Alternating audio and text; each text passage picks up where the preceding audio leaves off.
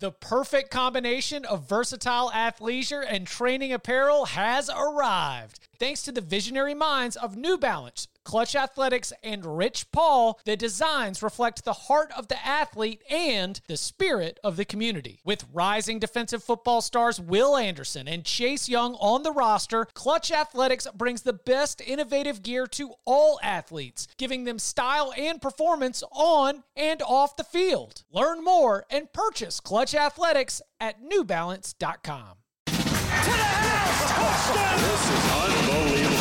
Welcome to the Cover 3 Podcast with your hosts, Chip Patterson and Barton Simmons.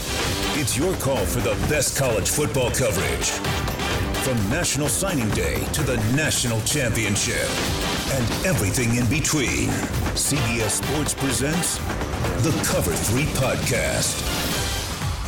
And welcome back to the Cover 3 Podcast here on CBS Sports. That's Barton Simmons. That's Tom Fornelli. I'm Chip Patterson, coming to you on a Tuesday. We Mailbag Monday pushed just a little bit, but we've still got a mailbag for you. Got some headlines to get to. We've got another edition of the book club. We have sprayed down all of our microphones in our studios. Barton, Tom, gentlemen, how are we doing here on this Tuesday morning? Good. Tom? Good. Just, staying more than 6 feet away from any athlete in a locker room. Don't want to get anybody sick. Good. Yeah, we're good. We got a little coronavirus phobia in the household that we're managing. I know that feeling. Yeah. I'm coming to you fresh, little hungover from we got some 24/7 sports publishers visiting this week and did a little Broadway entertaining last night, but nothing that's going to keep me from playing full speed today. Listen, it's not drinking. What it is coronavirus prevention. That's right. Because alcohol kills the virus. I tell you what, there wasn't anybody out last night worried about the coronavirus. I can tell you that. All right, so was this a crowd that was coming to Nashville expecting to go? Because when you say Broadway, you're talking about like honky tonkin', right? No doubt. Okay. Were they coming not knowing what to expect and you wanted to show them the town, or were they coming wanting to come back for seconds after having done the Broadway experience before? Right, the latter. Yeah, like they know, like they came fully anticipating like a certain level of fun. And so, if it didn't deliver, then it's kind of a poor reflection on me and the home office. So we had to deliver to the expectation. So we, stage front a little bit, heard some honky tonkin'. It was good.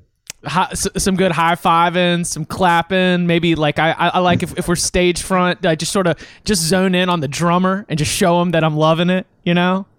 Right, just sort of just let them know like you also got a little bit of drumming in your repertoire too. Like you got a little rhythm, little hands up.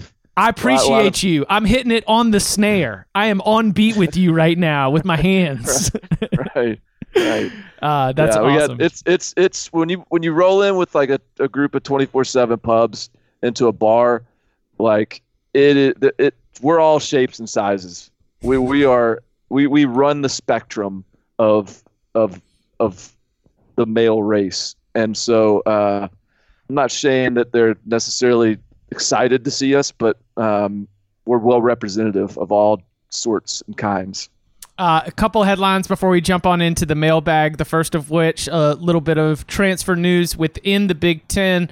Former Indiana quarterback Peyton Ramsey, who we have, the Indiana offense last season, I think, got some compliments from us. Peyton Ramsey was not the starting quarterback. He was in and out of the lineup. But I think that Peyton Ramsey just, my instant take, you sort of pull out the Peyton Ramsey card, and I think that I've got a positive grade. I don't know if it's an overwhelmingly positive grade, but a positive grade, no doubt. He is going to be taking his talents to Evanston. He will be playing for Northwestern. Now we've got, the successor to Clayton Thorson, Hunter Johnson, didn't quite work out. Do you believe, let's go Tom first. Tom, do you believe that Peyton Ramsey is going to be a significant upgrade to the quarterback position from what Northwestern has had in the last couple years? I don't know if I would go significant. I think that what we're seeing with Ramsey is what we see with a lot of grad transfers, where suddenly, as soon as, like I've mentioned before, as soon as they hit the transfer market, they become, you can add an extra star to their rating in the minds of fans.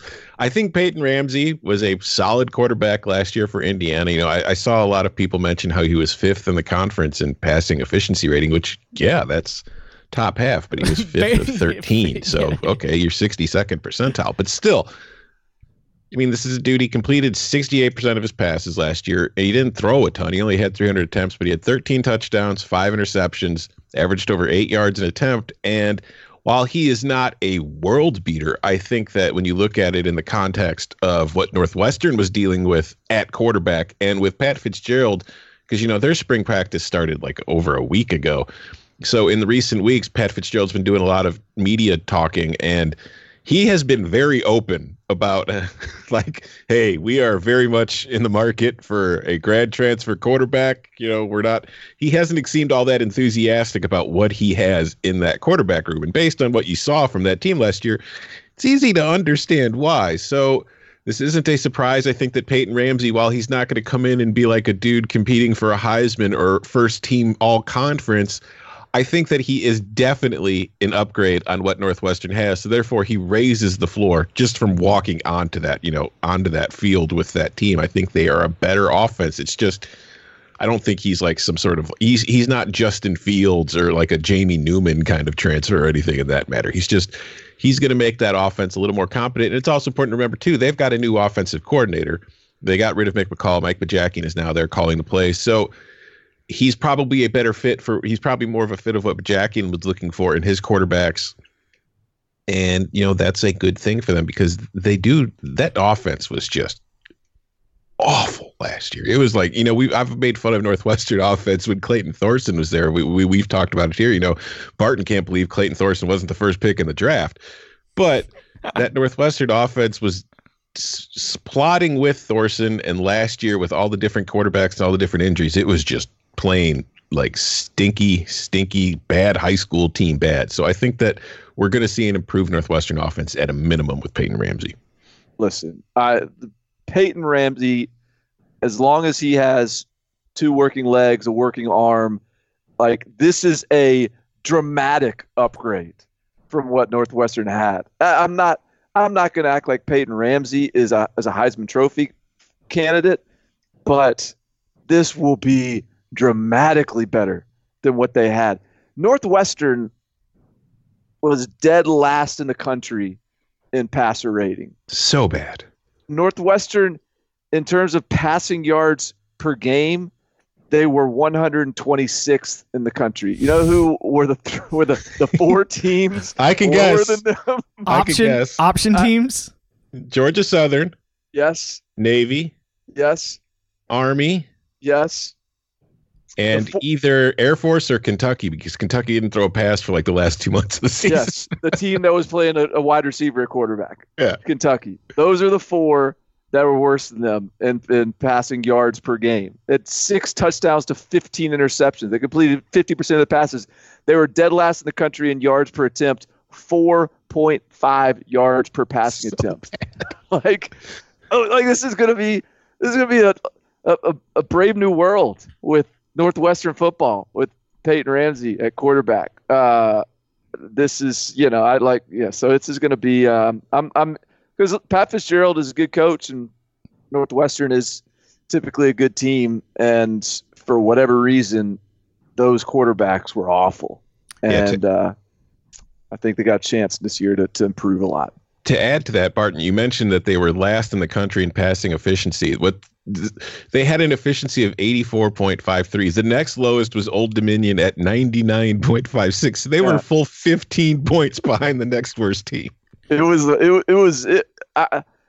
was a historically bad year throwing the football. Yes. I'm just sort of curious now. So the year prior, Rutgers was that was the Art Sitkowski year. Yeah. Where it was just like 3 pick sixes a game. They threw 5 touchdowns to 22 interceptions in 2016 for that Syracuse team. So Army in 2016, that's understandable. I mean, this would be kind of enjoyable probably to just go through and compare the worst passing seasons of all time. But Northwestern certainly deserves a place on that mantle. Now, I do not think Peyton Ramsey will be the eligible. You're right. He's probably not a Heisman Trophy winner. But the good news for Peyton Ramsey is that the Big Ten has like 17 awards that they give out at the end of the year. So will he be eligible for the Thompson Randall L. Newcomer of the Year, named after Minnesota's Darrell Thompson and Indiana's Antoine Randall L? Maybe. Is that a thing? Yes, that is. Have you never gone through like the full...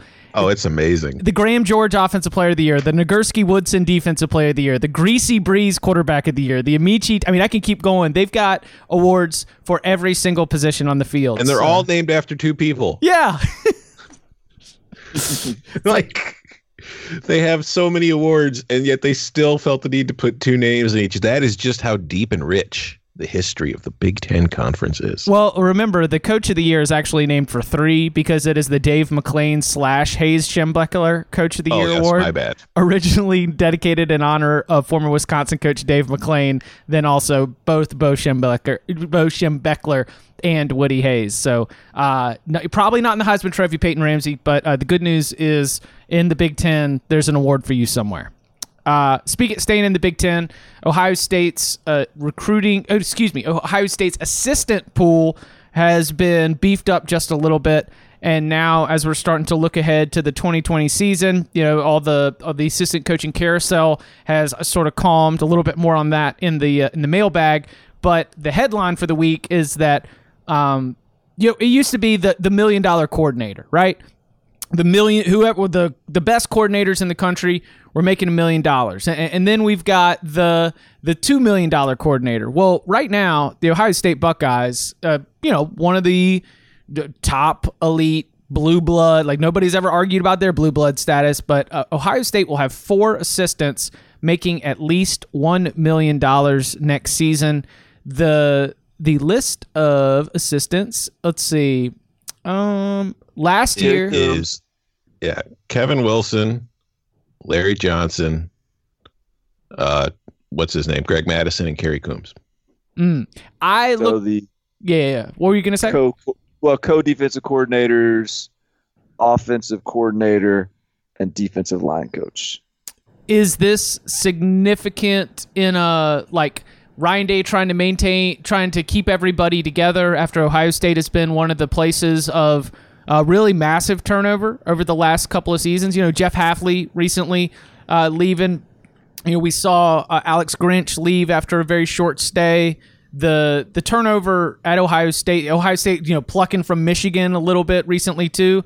Do you think that this is perhaps trying to solidify a group that is going to be able to stay together for a couple of seasons, or is this not a non-headline, but the latest example of the rising cost of business for coaching salaries in college football? I think it's rising cost of business. I think it's what a big-time program is allotted for their assistants, and it's also, it's a little bit they got a couple $1 million coordinators, but they don't have a $2.5 million coordinator. They don't have a $2 million coordinator. They got $1 million love. Yeah, So and our beloved Nick Marati, I saw, is making like $800,000.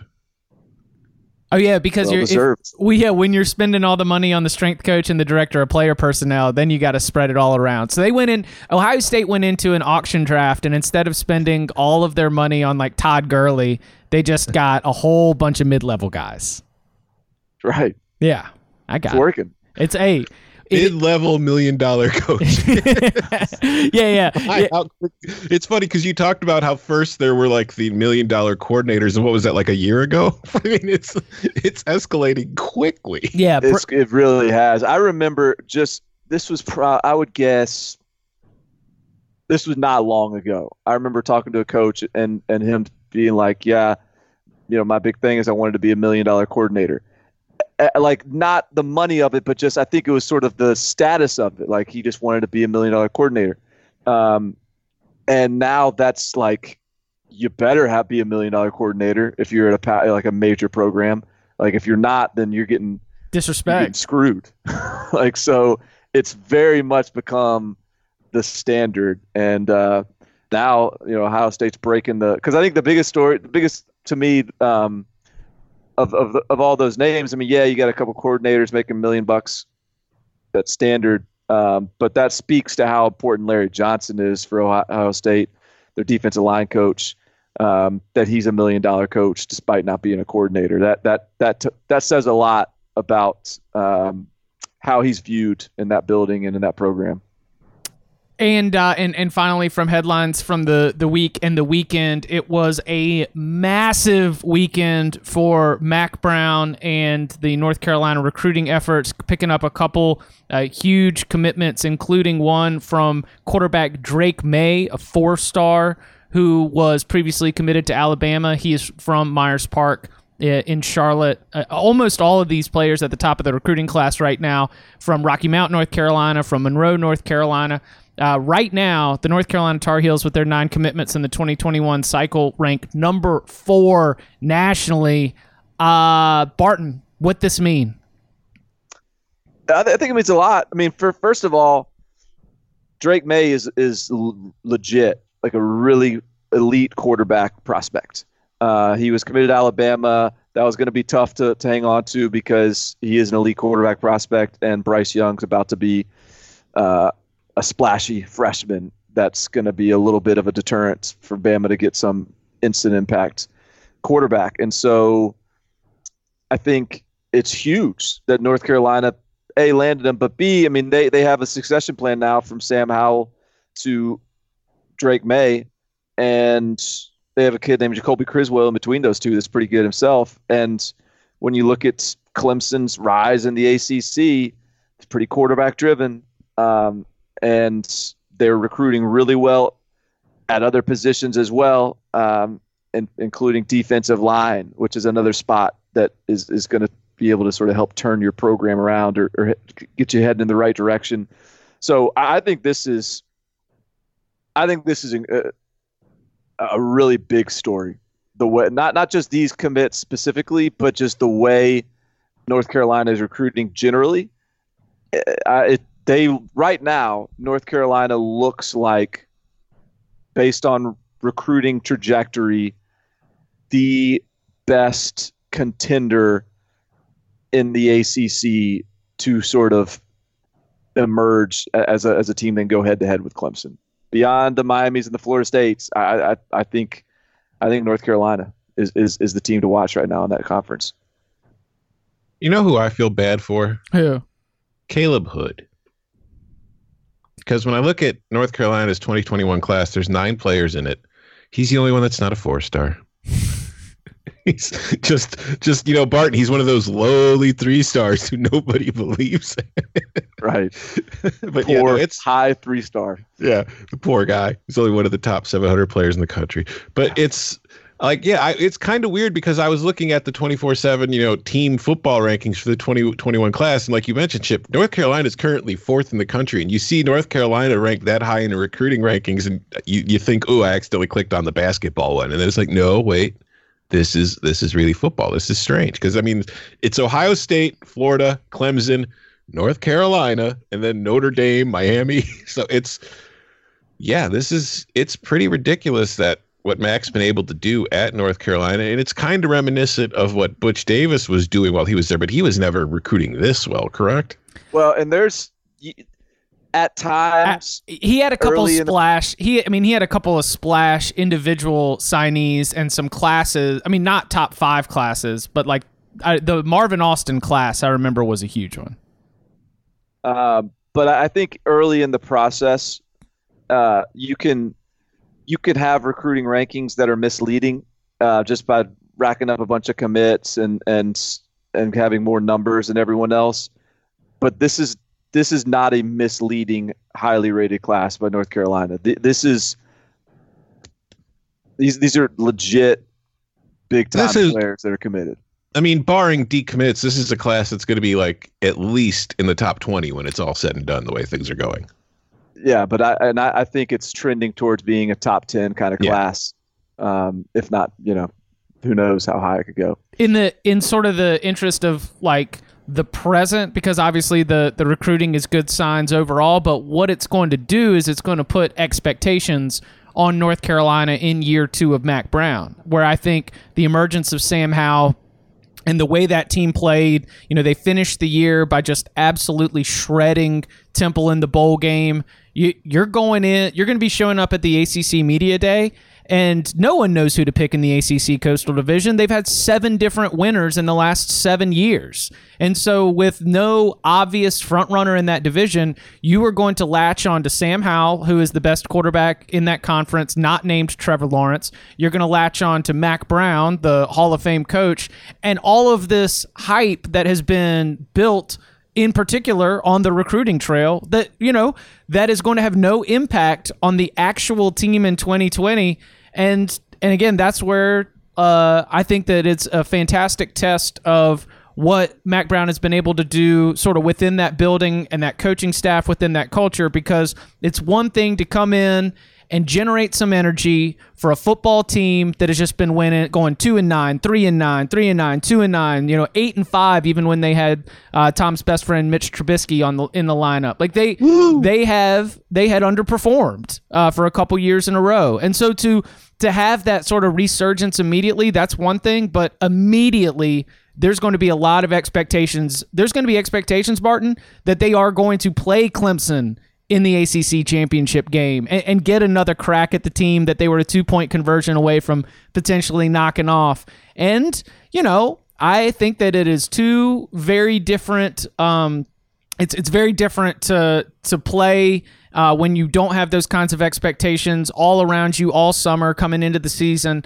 and then when you do, and if the expectation is a Coastal Division championship, then it's going to be fascinating to see the Tar Heels step into that spot, which is not one that we've been real familiar with putting North Carolina in. Well, not only that, but like, so the expectations are a game changer too. But like, and this Mac Brown thing has been best case scenario from the jump. Like, it's all gone as swimmingly as possible as we could have imagined. But the beauty of the Mac Brown experiment to this point has been this sort of new Mac Brown, more enjoying the moment and just going to be out here and have fun. And he's not going to live and die with every win and loss. And he's going to enjoy the locker room and dance and all that stuff. And to your point now, like there's going to begin to become like there are going to be some expectations lumped on their shoulders, and the losses might hurt that much more, and he might be stressed that much more, and it's going to be just interesting to see how he handles it when he's not this underdog story all of a sudden. Like, he's back to being a sort of near the top of the heap, and not that they're there yet, but it appears they're trending that way, and then things get tough. Can't wait to fade the Tar Heels in 2020. You're going to be looking at like ACC Coastal Division prices. Let's see, if the Tar Heels get surged, that probably means there's an opportunity. Miami? Oh, I know where I'm going. Nope. Pittsburgh? Nope. Pittsburgh returned 17 starters from last year. Good for them. It's not going to be your beloved Hoos. They lost too much. Nope. Is it Virginia Tech? Yep. Oh, man. I don't know. I don't want to go on a double date with Virginia Tech. They fight too much. Listen, as soon as Virginia Tech made the switch to Hooker, they won 6 of their last 9, and the 3 losses were a 1-point loss on the road to Notre Dame, the 9-point loss on the road to Virginia in a rivalry game, which they were in it the whole time. They lost late in the fourth quarter, and the bowl game loss to Kentucky, which was, again, on the final play of the game. So, and they've got a ton of returning players themselves. So Tom's driving that Hokie bandwagon in 2020 while everybody else is going to be picking the heels. All right. Good luck. Coming up on the other side, your questions, our answers, and Tom steps to the front in another edition of the Cover 3 Book Club. Next. Robert Half research indicates 9 out of 10 hiring managers are having difficulty hiring. If you have open roles, chances are you're feeling this too. That's why you need Robert Half. Our specialized recruiting professionals engage with our proprietary AI to connect businesses of all sizes with highly skilled talent in finance and accounting, technology, marketing and creative, legal, and administrative and customer support. At Robert Half, we know talent. Visit roberthalf.com today.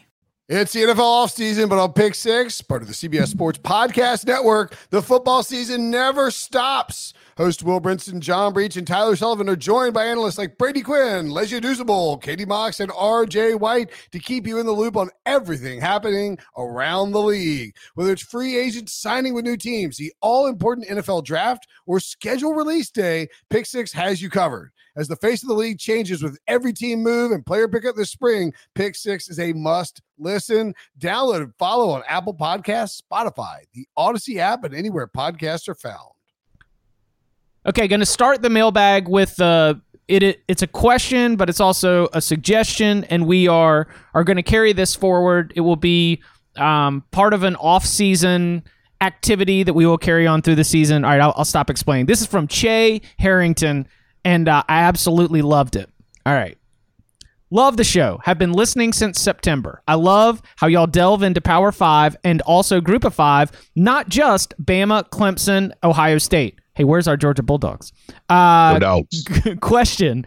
Barton, Tom, and Chip, in light of your recent conversion to a pro UGA podcast, it got me thinking about a 2020 season challenge. Your mission, should you choose to accept it, each of you must select a Group of 5 program or a universally agreed upon bottom tier P5 program and make that your program for the season, starting from spring brawl all the way through the bowl season. You research the roster, you scout the best offensive and defensive players, and generally just embrace your new program. You go to bat for them on the pod, you bet their games during the Locks episodes, and live and die each week on your team's performance. You're free to choose any. Free to use any criteria when it comes to selecting the team. Would love for y'all to share your team and how you selected the team. Happy choosing. I love it. Yeah, right? I mean, isn't this an awesome idea? It is. I mean, it's something I kind of already do naturally, but I will gladly just choose one. But like, I've already started, because we talked about this before we recorded. I've already started doing some research, and I've got to try to figure out, do I want it to be like a Group of 5 team that I've kind of already have a soft spot for? Yeah. Or do I want to try to find a new one? Or does Illinois count if we're using bottom tier Power 5 programs? Because I feel like I feel like I'm already there, so that would be a little too easy. So I probably shouldn't do that. But so I've already started trying to figure out who I want. So yeah, I love this idea. Who wants to go first? Oh, are we go ahead? Are we going to lay them out right now? Are we doing it now? Oh, how long do you need to? I got my team. How long do you guys need to research this thing? Listen, maybe you want to marry her 20 minutes after meeting her, but I'd like to take her out on a second date. Okay, so we're going to go through. So what is your vetting process going to be in picking your teams? Well, to start with, I'm going to not pick a team that I already spend too much time pumping up, because the one thing that I think could be a real addition to this activity is that it's going to spotlight teams and schools that might not already get mentioned, right? Especially if I'm comfortable taking this to Group of 5 because that's a little bit more challenging and that lets us flex our depth a little bit more.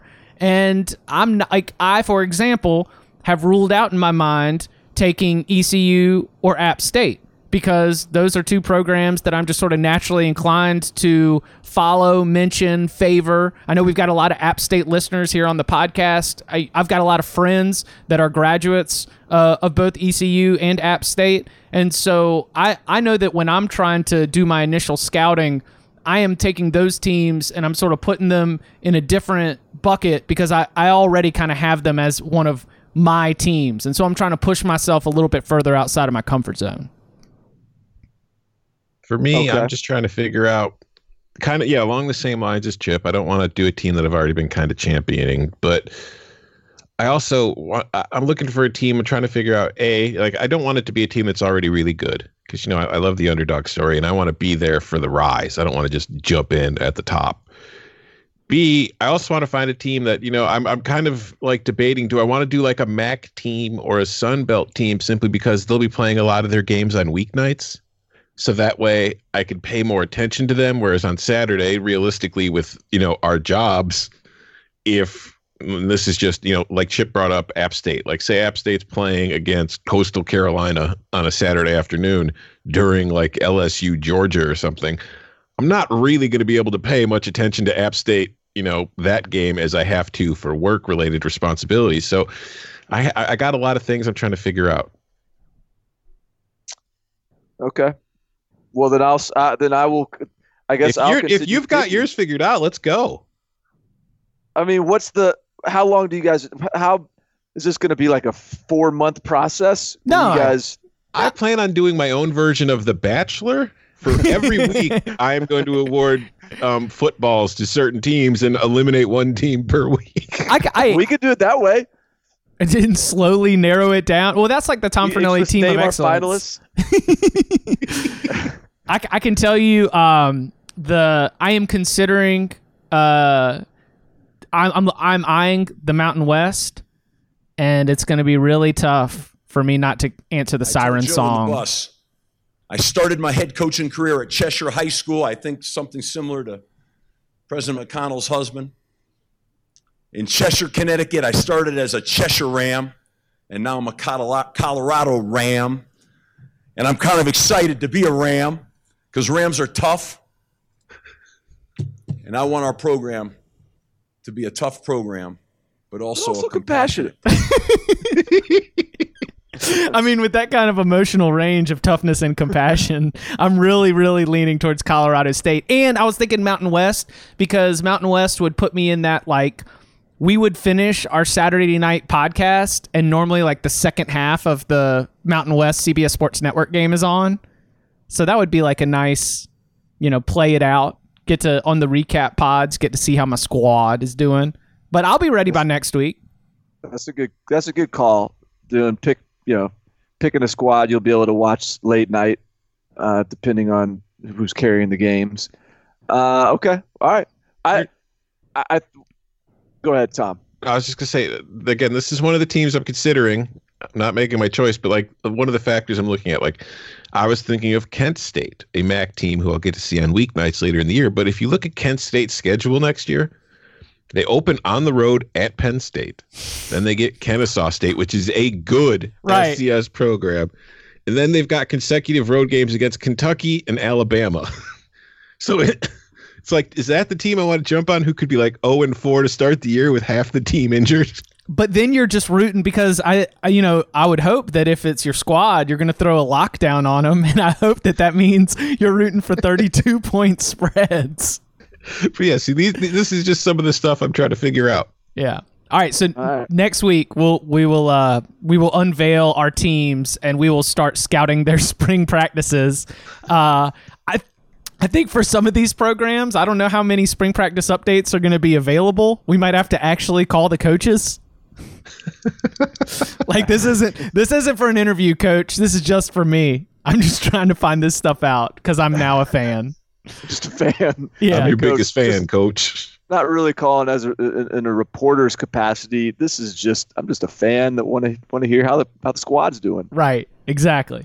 All right. This next one, username 503 says, "Love the pod. Listen to every episode as I am a CFB junkie. Great chemistry between three of you guys. As a Pac-12 fan and CFB diehard, who would love to know the actual perception of the conference.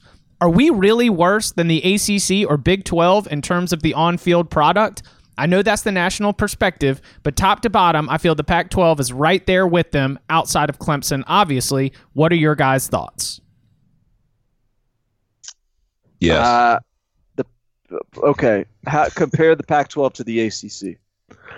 I would just say that, I do my ratings, all the math, the math and statistically based, and the Pac-12 was better than the ACC last year by a significant margin. There you go.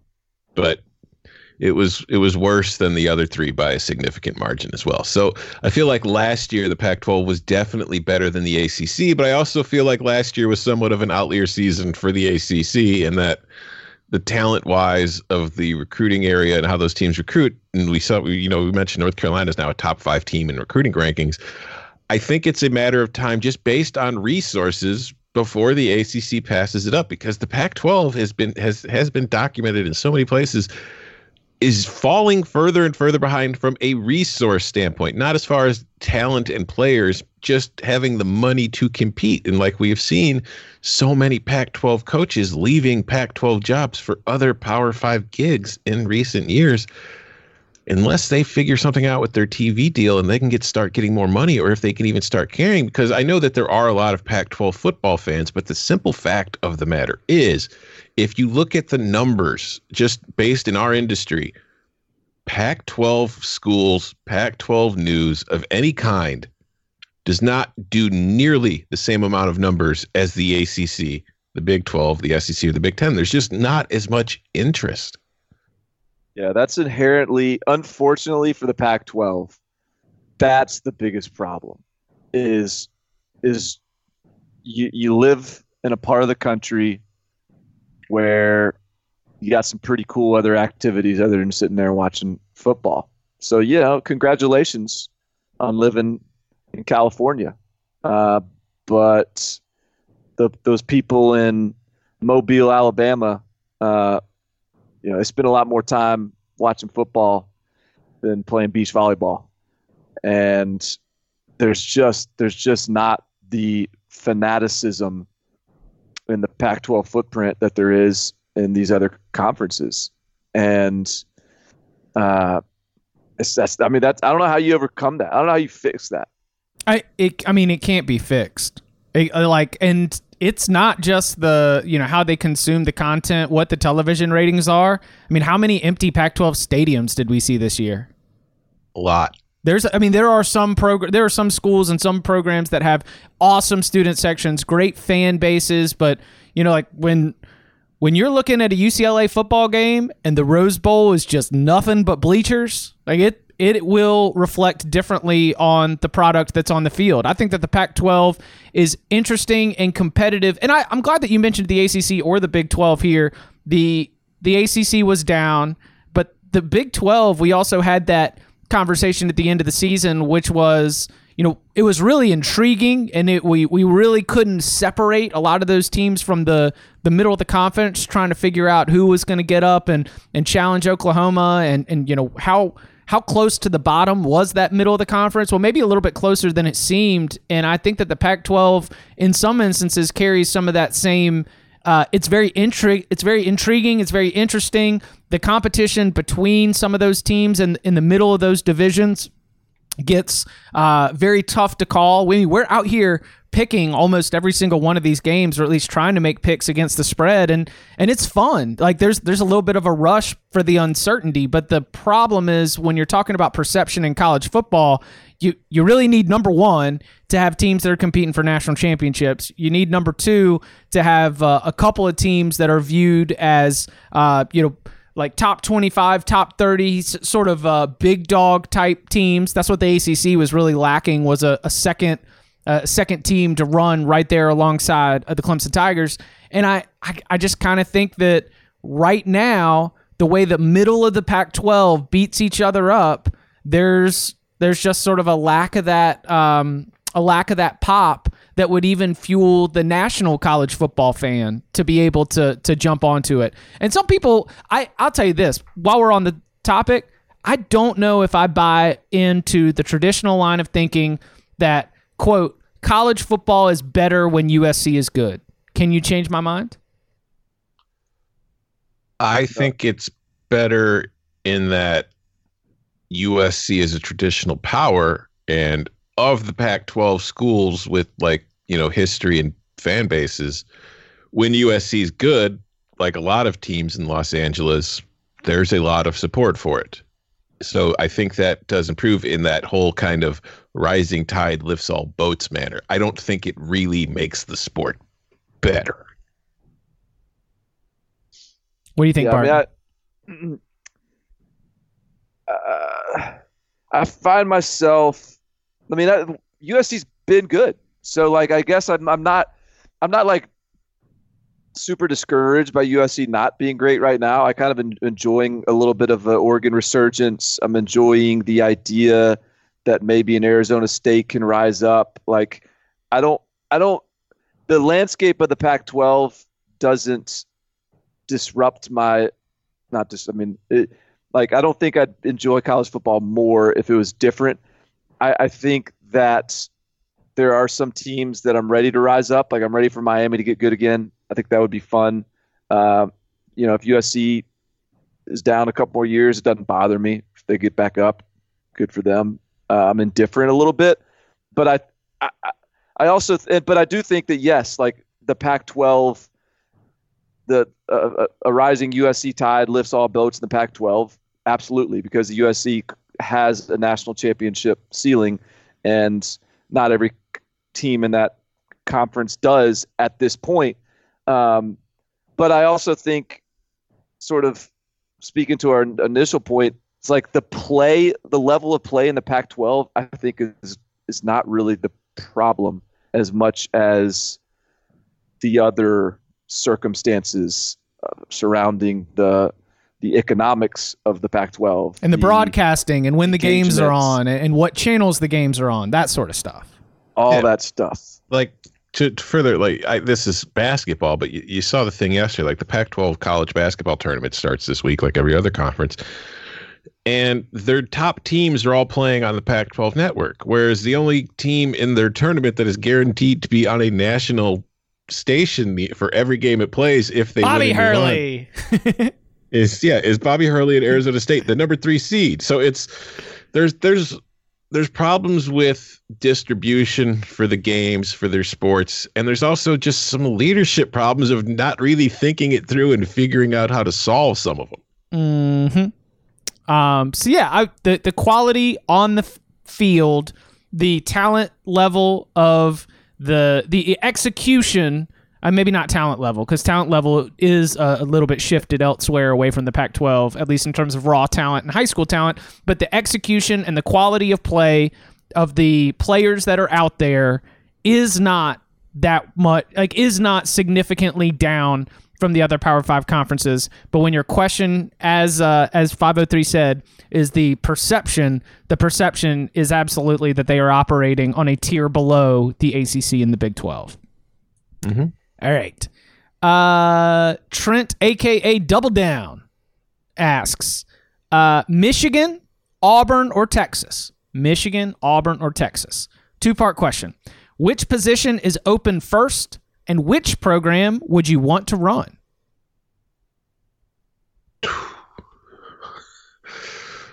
Which one's open first? I don't know. I lean towards Auburn just because I feel like 8-4 season could be the end of Gus at any time. Right. Because that's just the way it always seems to go. But as far as which one I would want to run, I'm going to say Texas, because then at least I'm just living in Austin. And while Ann Arbor is wonderful, it still has a winter. Barton?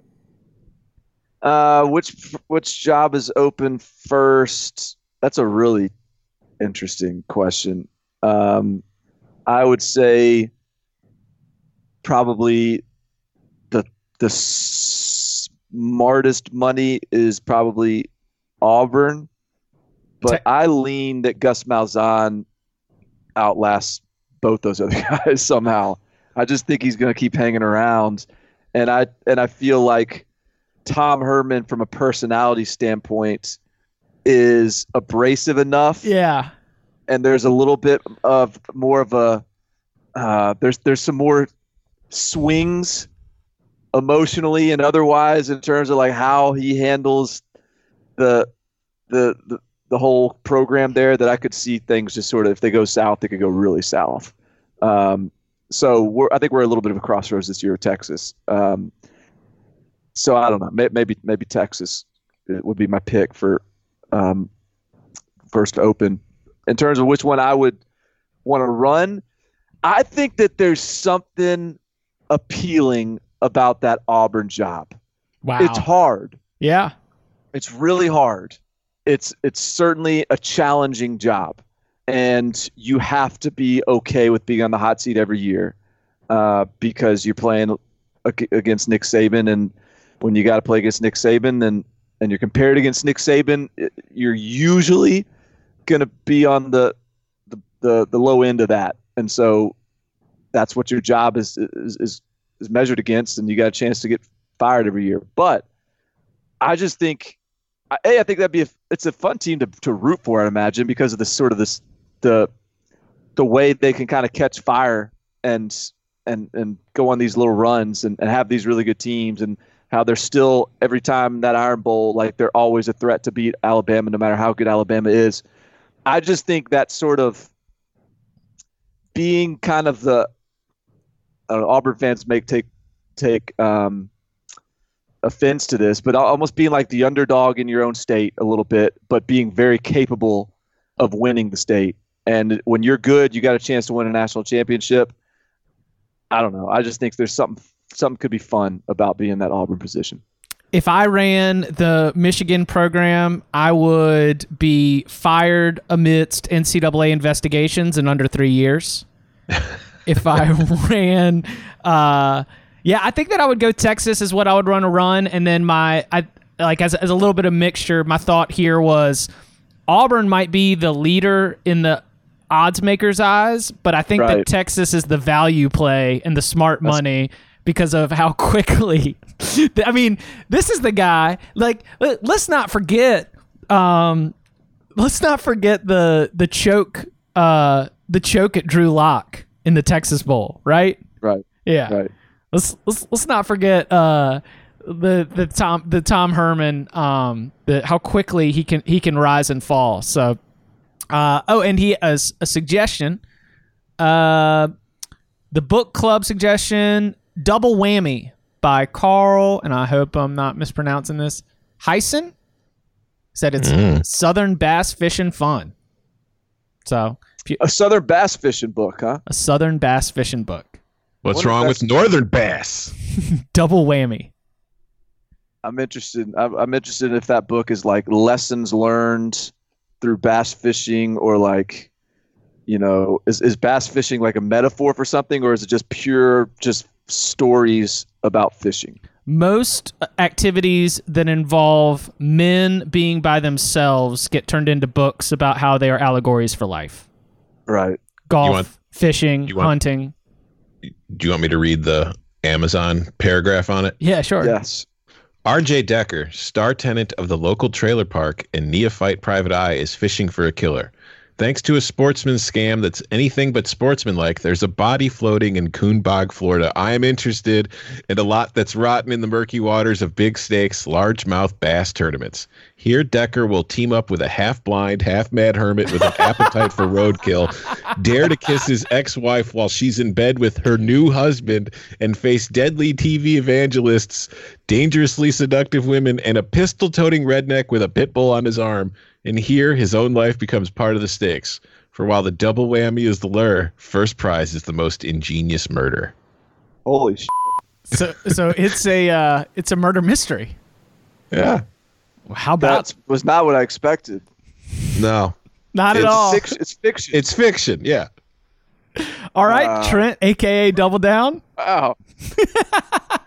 That was a hell of a description of a book. What a story. I will say this, on Amazon, the mass market paperback version you could find for $0.25.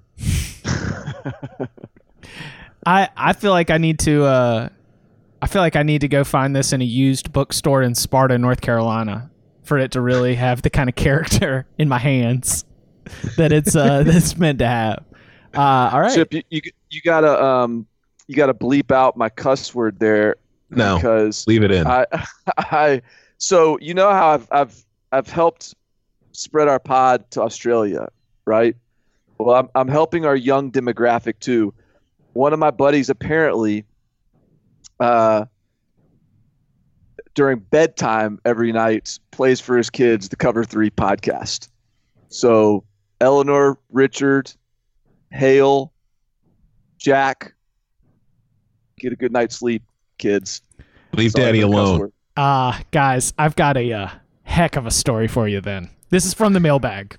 Yeah, I read this, so. On that note, okay.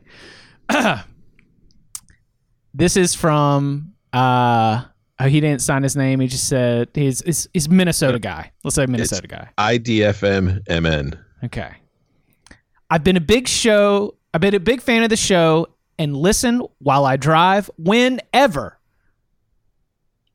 Well, through the time that I've been listening to the show, my 9-year-old son has been listening and becoming a fan of the show, and it's actually becoming pretty funny.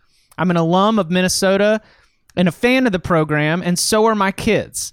Well, I find out through other sources that my son, during 4th grade sharing time, has decided on multiple occasions to share the Cover 3 podcast. Suddenly, he is telling them about Service Academy unders, locks, and being against Bowling Green, as well as the show being a pro Bulldog podcast for both Georgia and Yale. He gets that it is a joke, but still loves saying it. He got really set off before the Illinois or Penn State games when Tom Fornelli called the Gophers the fraudulent Gophers. Since then, he has called him fraudulent Fornelli or fraudulent Tom Fornelli. Even at the end of the Penn State game, my son is yelling out Tom Fornelli is a fraud to anyone who will listen. Which got people laughing about a 9-year-old doing this action. He was even excited about the emergency podcasts after school, especially when Leach got hired at Mississippi State, and he is sitting in the back commenting about the Pirate bringing the air raid to the SEC. I fully admit that my son is a homer, but he is in 4th grade, so I just let it go, but I truly appreciate it when we listen. Just wanted to let you know that you are getting a growing fan base at the elementary school level. Sorry for the long preamble, but here's my question. With the growth of quality coaches in the Big Ten West, where do you see the Gophers next season as well as beyond? At first, I didn't really understand Fleck, but I completely get him now and how he doesn't really fit all programs or recruits. He does fit here in Minnesota. That's fantastic. Right? That is fantastic. Fraudulent Fornelli. They're just a 9-year-old running around Minnesota yelling, fraudulent Fornelli. That's fine. That's fine. Meet me in Temecula, kid. Fraudulent Tom Fornelli. Fraudulent Tom Fornelli. That's fine. Just, whatever. Listen, I admitted I was wrong about the Gophers, so get over it already. Come on. So we are a family. We are a worldwide podcast. We are a family podcast, and yeah, Barton, I'll make sure to go back in post production and clean that up as well. As for the question from our loyal listeners, I hope you're on the way to school or on the way home from school. I hope you had a good day. Where do we see the Gophers in 2020 and beyond? Well, they replaced a pretty good offensive coordinator this year. Lost a pretty Kirk good Ciarrocca quarterback. is off to Penn State. Mm-hmm. And he's been the guy with PJ Fleck since Western Michigan. He actually was the wide receivers coach at Princeton back in the good old Barton Simmons era. And I think that's going to be the biggest sort of question mark here. And there's been some turnover on the staff. They've had some departures over the last couple of years. I think I got a hunch that PJ Fleck is a hard guy to work for. He's very demanding. But I think that works for his team for the 3 or 4 years, 4 or 5 years they're on campus. If they're on campus they had to be on campus for 8 years. That might be tough to do, but for the 4 years you're getting PJ Fleck, man, you're getting all of them as a player, and I think that's part of the reason why they're successful. So I think that just because PJ Fleck is that good of a coach and that dial in and detail oriented and all that stuff, it's going to be hard for me to ever think that they're not going to be pretty competitive. Yeah, I think it depends on what your expectations are going to be going into next year. I don't think Minnesota, they went 11-2 last year, and I don't think they're going to fall off the map and go 5-7 and miss a bowl game next year. It's just, if you look at the history of the program, I think if you're expecting 10-win season after 10-win season, that's probably unrealistic because, they went 10-3 in 2003 under Glenn Mason, and last year was the first time they'd won 10 games in a season since. And plus you got to look at their schedule. Last year, from the East, they drew Rutgers, Maryland, and Penn State. Now, obviously, they won that Penn State game, but you were also in a West where everybody, Wisconsin was still good, but other teams like Purdue was down. Northwestern had a really down season, and you have to expect programs like that are going to take at least a smaller step forward, and you got to think Nebraska might be taking a step forward, so it's going to be more, competitive, but just even from the draw from the East standpoint, well, I said last year they had Rutgers, Maryland, and Penn State. This year they get Maryland again, but it's on the road.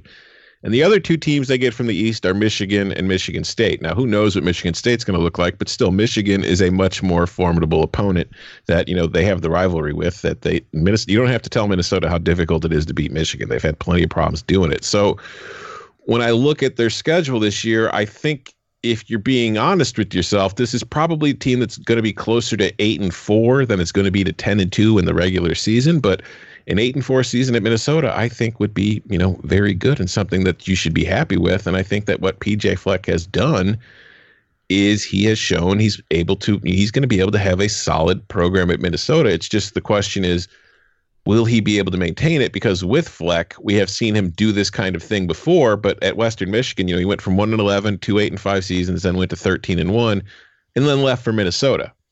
So we have to see if Fleck is not only capable of building a program up and getting it to a higher level than it's used to being at, but can he maintain it? And that's going to be the wild card that I'm looking at going forward. Is he's obviously energetic. He brings a ton of energy. He has revitalized that program. He's got people more excited about it than they have been for a long time. It's just if they start waning off and they're going 8-4 and 7-5 and having those kind of good seasons but not great seasons, does that energy start to grate on not only other coaches but the fan base? That's what I want to see going in the long term. Are you guys all in on the grow and the bamboo themes? Have you guys seen this? No. What do we want to do? We want to install windows in the boat, and we want to grow higher. And the word grow is stylized with a little G and then capital ROW, because we're still in line with the row the boat mentality. We're trying to see. We're talking about growing higher and seeing bamboo trees everywhere. We want to grow like bamboo. Bamboo grows fast. I can make boats out of bamboo. And that's why if you become a member of the PJ Fleck Vacuum Cleaner Club and you buy vacuums and you sell all your friends' vacuums and they keep selling their friends' vacuums, the more vacuums that are sold, the better off you're going to be. I just want to know if this means that when you showed up, you were a piece of coal, and now you've turned into a diamond. I just want to know if that's been retired then, because I saw it at Western Michigan twice, and I've seen it at Minnesota a couple times.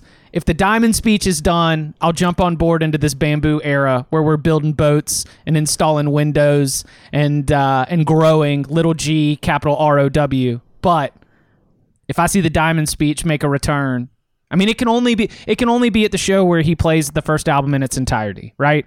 Then I'll take it. Otherwise, I want it put to the side. Chip, you know what pressure does to coal, don't you? Yes, I do. It turns you into diamonds. There was like a question at one of their media availabilities where, like, the reporter just asked, "So tell me about your this year's team slogan or whatever," which is, typically a throwaway question with most coaches, but like it was. I saw the transcript, and if I could find it right now, I would read the whole thing. But it's the more specific version of what you just sort of generalized, Chip. But it's kind of remarkable. Like, PJ Fleck is absolutely one of a kind in terms of his commitment to slogans and mottos, and this one kind of jumps the shark. So every year, that should be an unveiling that we should add to the podcast. Just a staple annual tradition of the Minnesota yearly slogan and PJ Fleck's explanation to it. Yeah, when at the beginning of spring practice every year, we will be waiting with bated breath, anticipating the reveal of the new Minnesota football slogan. I like it. I found the transcript. I could read it. Do it. I don't know. All right. The question is, what's the mantra going to be for 2020? That's pretty simple enough question. Fleck. There's a few, but this year's is grow. G, lowercase g, capital R, capital O, capital W, higher. We're talking bamboo, which I've used in the past. When you talk about bamboo, it takes 3 years to build underground before it actually shoots up to the top. So when you're talking about year 4, that's when you should see it shoot 90 to 100 feet in the air. We have the ability to do whatever we want to be able to do. Whatever we're going to do, we have to pay the price for. So we talked about this grow higher using the bamboo tree, and you'll be able to see bamboo trees everywhere. And then we talked about building the house. And this year 4, so we're installing the windows. It's amazing because before our team meeting in January, players came in and asked me, Coach, we've been taking bets, talking about it to each other about what you're actually going to have to build in a house, about what you're actually going to have a built-in house. I don't know, that's a typo or something. So it matters to me because we're actually talking about it. But it's the window part. Why the windows? Because now the framework's up. So we're installing these windows, and the wonderful thing about windows is you can look out and see whatever you want to see. You can notice the birds, the sun, the clouds, the sky, but you can see whatever you decide to see. However different from last year, which we didn't have any windows. We were picked 6 in the West. That probably won't happen this year. So now we have windows that the outside world wants to peek in and see and study and know what we're doing inside our house. What's the mantra going to be for 2020? That's the answer. He's incredible. He lost me on the window stuff. The bamboo stuff, I follow him. The window stuff, I'm not sure I follow. I like that we're growing bamboo to build boats And for more rowing. bamboo for our boats and our previously windowless houses that we've now got windows for. Amazing stuff as always, and thank you to our growing audience in the Minnesota elementary school scene. Shout out to you. All right, one more question, then we'll get to the book club. This one's from Neo1129. Love hearing your opinions on new head coaching hires, but can y'all do a pod ranking assistant coaching hires? I know there are too many, but at least who you think will be the most impactful assistant coaches hired? That's going to be a Barton heavy episode. Yeah, we're not going to do a whole episode on the assistant coaching episode? No, but I'll answer the question. Right. Obviously, what kind of podcast is this? This is a Georgia podcast. Yeah, that's right. We talked about this before, so I don't have to dig too much into this. But I think that Todd Monken is probably a pretty good offensive coordinator hire, and I think that Buster Faulkner as an analyst is a pretty valuable hire. So I think that if those guys can really modernize Georgia, shake things up, that could be. I mean, if Georgia could win a national championship, and if they do, that would be a big part of it. I think Oregon hiring Joe Moorhead is a big deal. I mean, their offense was not really all that inspiring under what's my guy's name? Bronson Arroyo? Marcus Arroyo. Marcus Arroyo's a pitcher. I do say one of my favorite things from the combine and just like reading reports for Justin Herbert's workouts is all the NFL coaches and like scouts were like, "Oh no, he's got plenty of talent. He just, he was kind of stuck in a boring ass offense." Right. Like, how would that make you feel if you're an offensive coordinator and you just produce big moment in your career, like big resume bullet point. You're going to have a first round NFL draft pick on your resume. Maybe even get to sit in the green room, and yet every soundbite about Justin Herbert's struggles are like you're the reason. Like, oh, it was just the offense. So I think Joe Moorhead, like, yes, it wasn't that things didn't work out great at Mississippi State, but he also inherited quarterbacks that were not his style of quarterback. He inherited a roster that wasn't great from a wide receiver spot, and I think think about what he did at Penn State.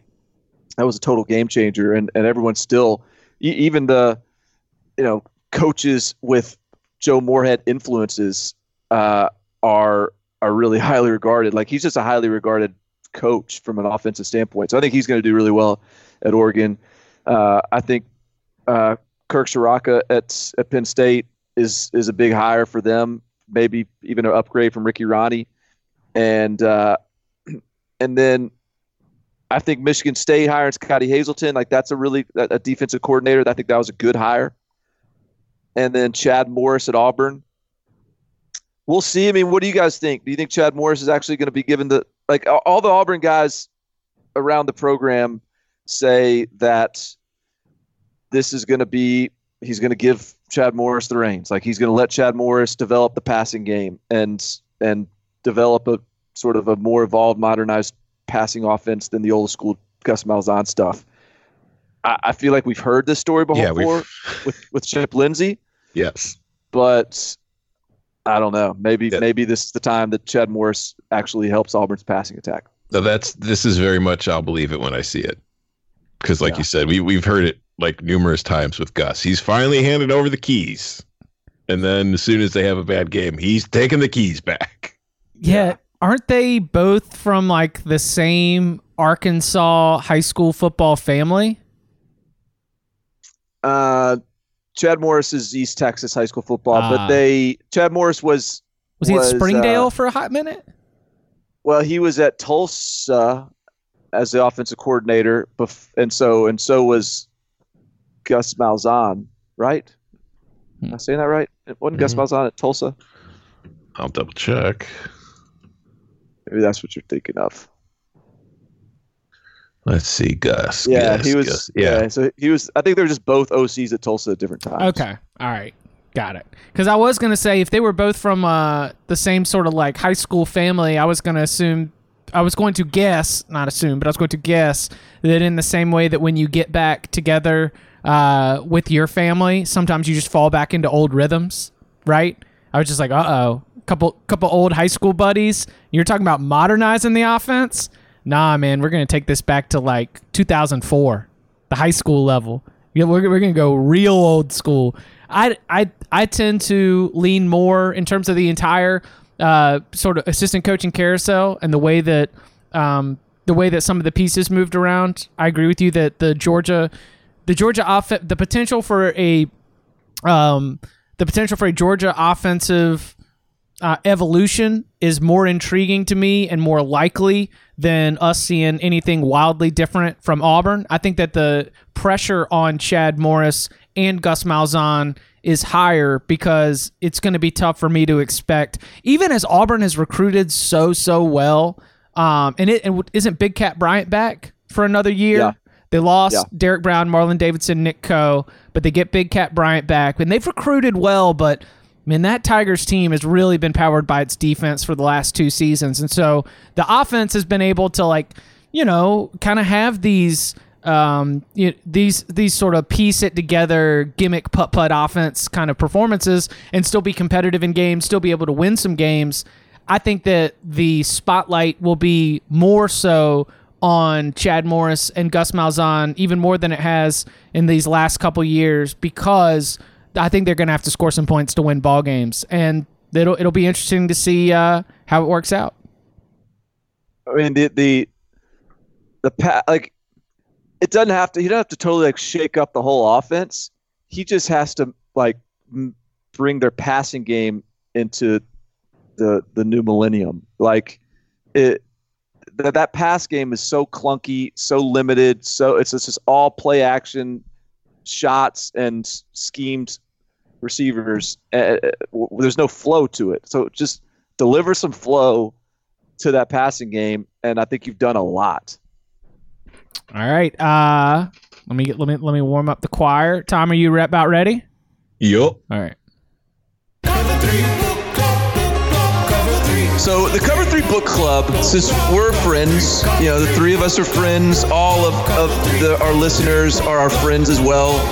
This is the off season. This is reading season, because otherwise all we're doing is watching football in our spare time. So it's good to have recommendations from our friends. All right, Tom. All right, well, Barton broke the football book seal last week. I'm diving in with my football book this week. One of the bigger stories of all college football season in 2019 was clearly LSU. It was, and Ed Orgeron became a name that, is more well known around college football, even for casual fans, as he was, the head coach at LSU. They won a national title. He's a character. He's got the crazy voice. But while like people like us have known about Orgeron for years, when I really became familiar with him was in 2009. I bought a book written by our former CBS Sports colleague, now writing for The Athletic, but he was writing at ESPN at the time, Bruce Feldman, called Meat Market: Inside the Smash Mouth World of College Football Recruiting.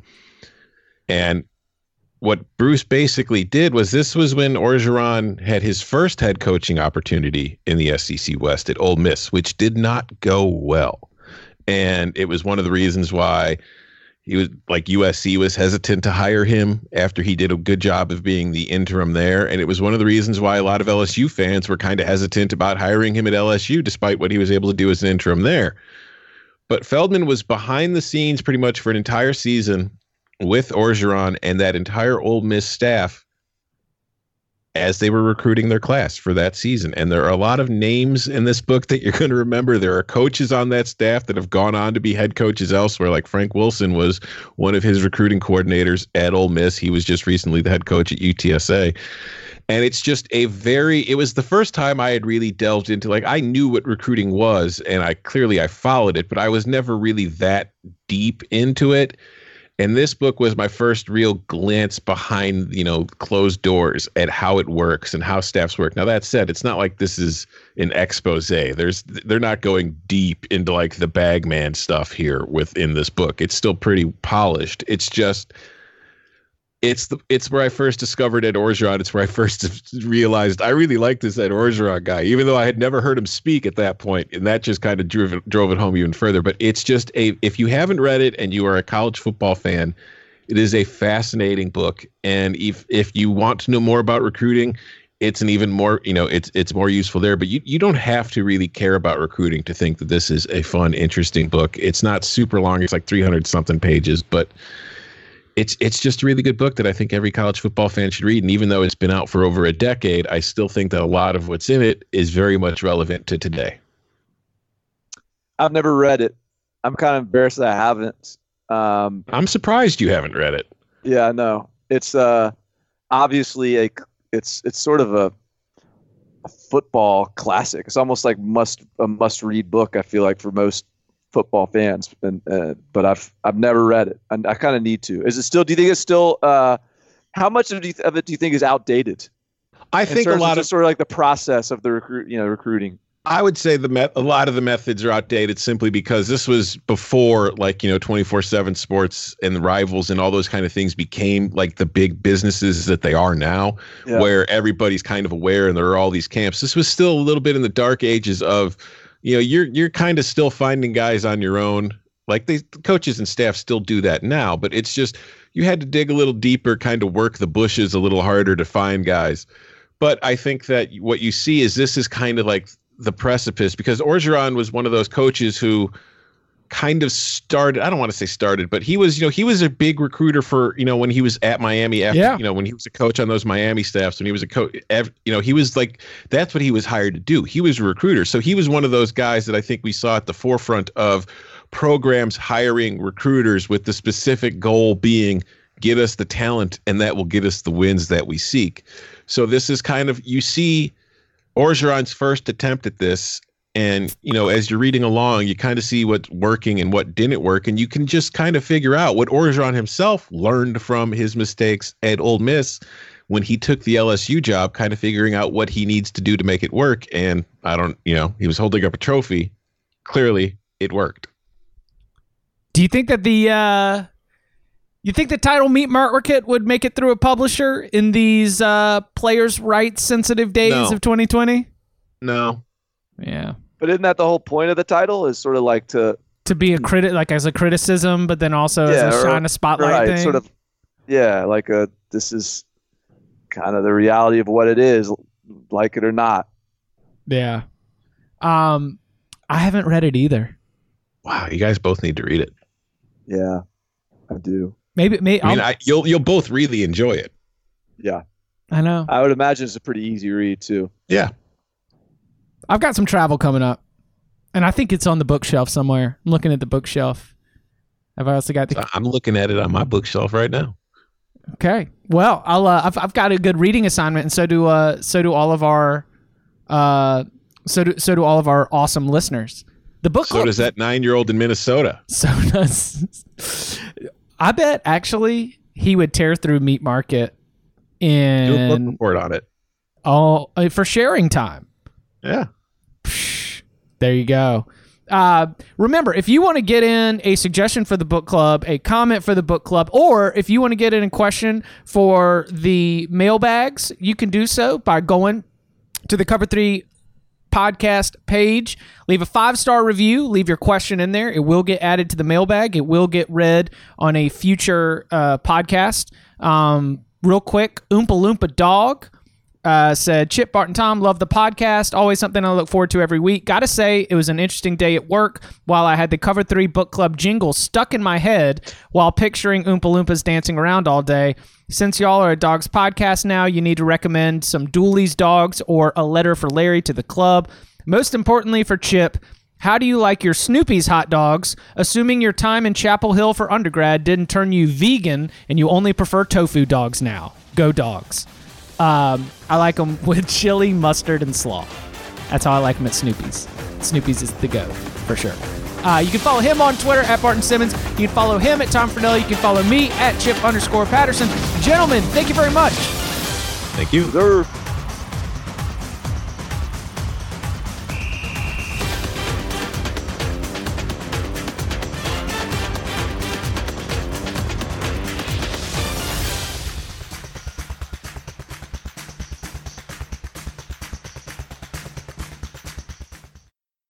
From the world of Sonic the Hedgehog, a new hero arrives. I am ready. Is there anyone stronger? No. Tougher? No. Funnier? I do not make jokes. I make warriors. Knuckles, now streaming only on Paramount+. Yes!